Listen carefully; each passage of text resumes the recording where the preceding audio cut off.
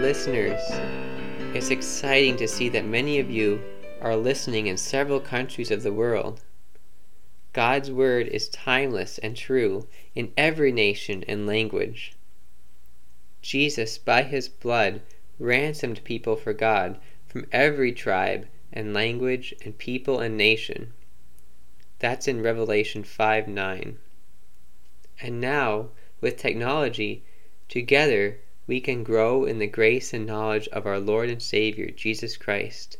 To him be the glory forever. Last time we talked about receiving the free gift of new life in Jesus Christ, which is being born of his Holy Spirit, being born again. If you have not heard this episode, go back right now and listen to it. It is foundational, describing how we come to a saving knowledge of our Lord and Savior Jesus Christ. So after we are saved from our sins, forgiven, and born again, then what? We enter a relationship with the King of the universe, who calls us his son, his daughter. We get to know him as Father. He says in John 1:12, "For to all who received him, to those who believed in his name, he gave the right to become children of God."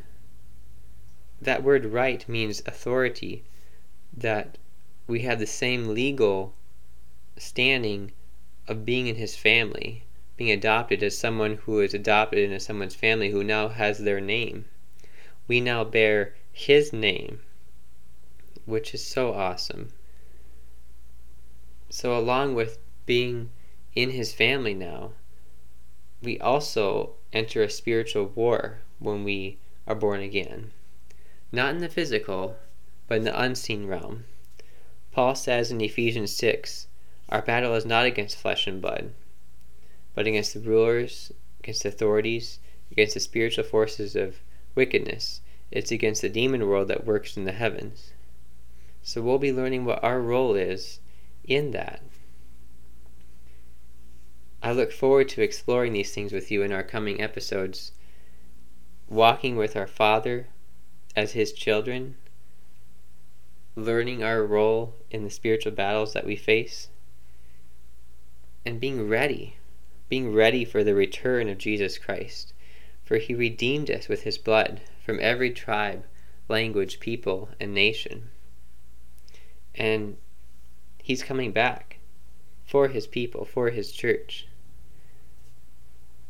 If you have any questions about the things we've been talking about, comments, concerns, or anything else, please email me. My address is found on the main page of this podcast. So until next month, may the grace and peace from God our Father and the Lord Jesus Christ be with you. Bye for now.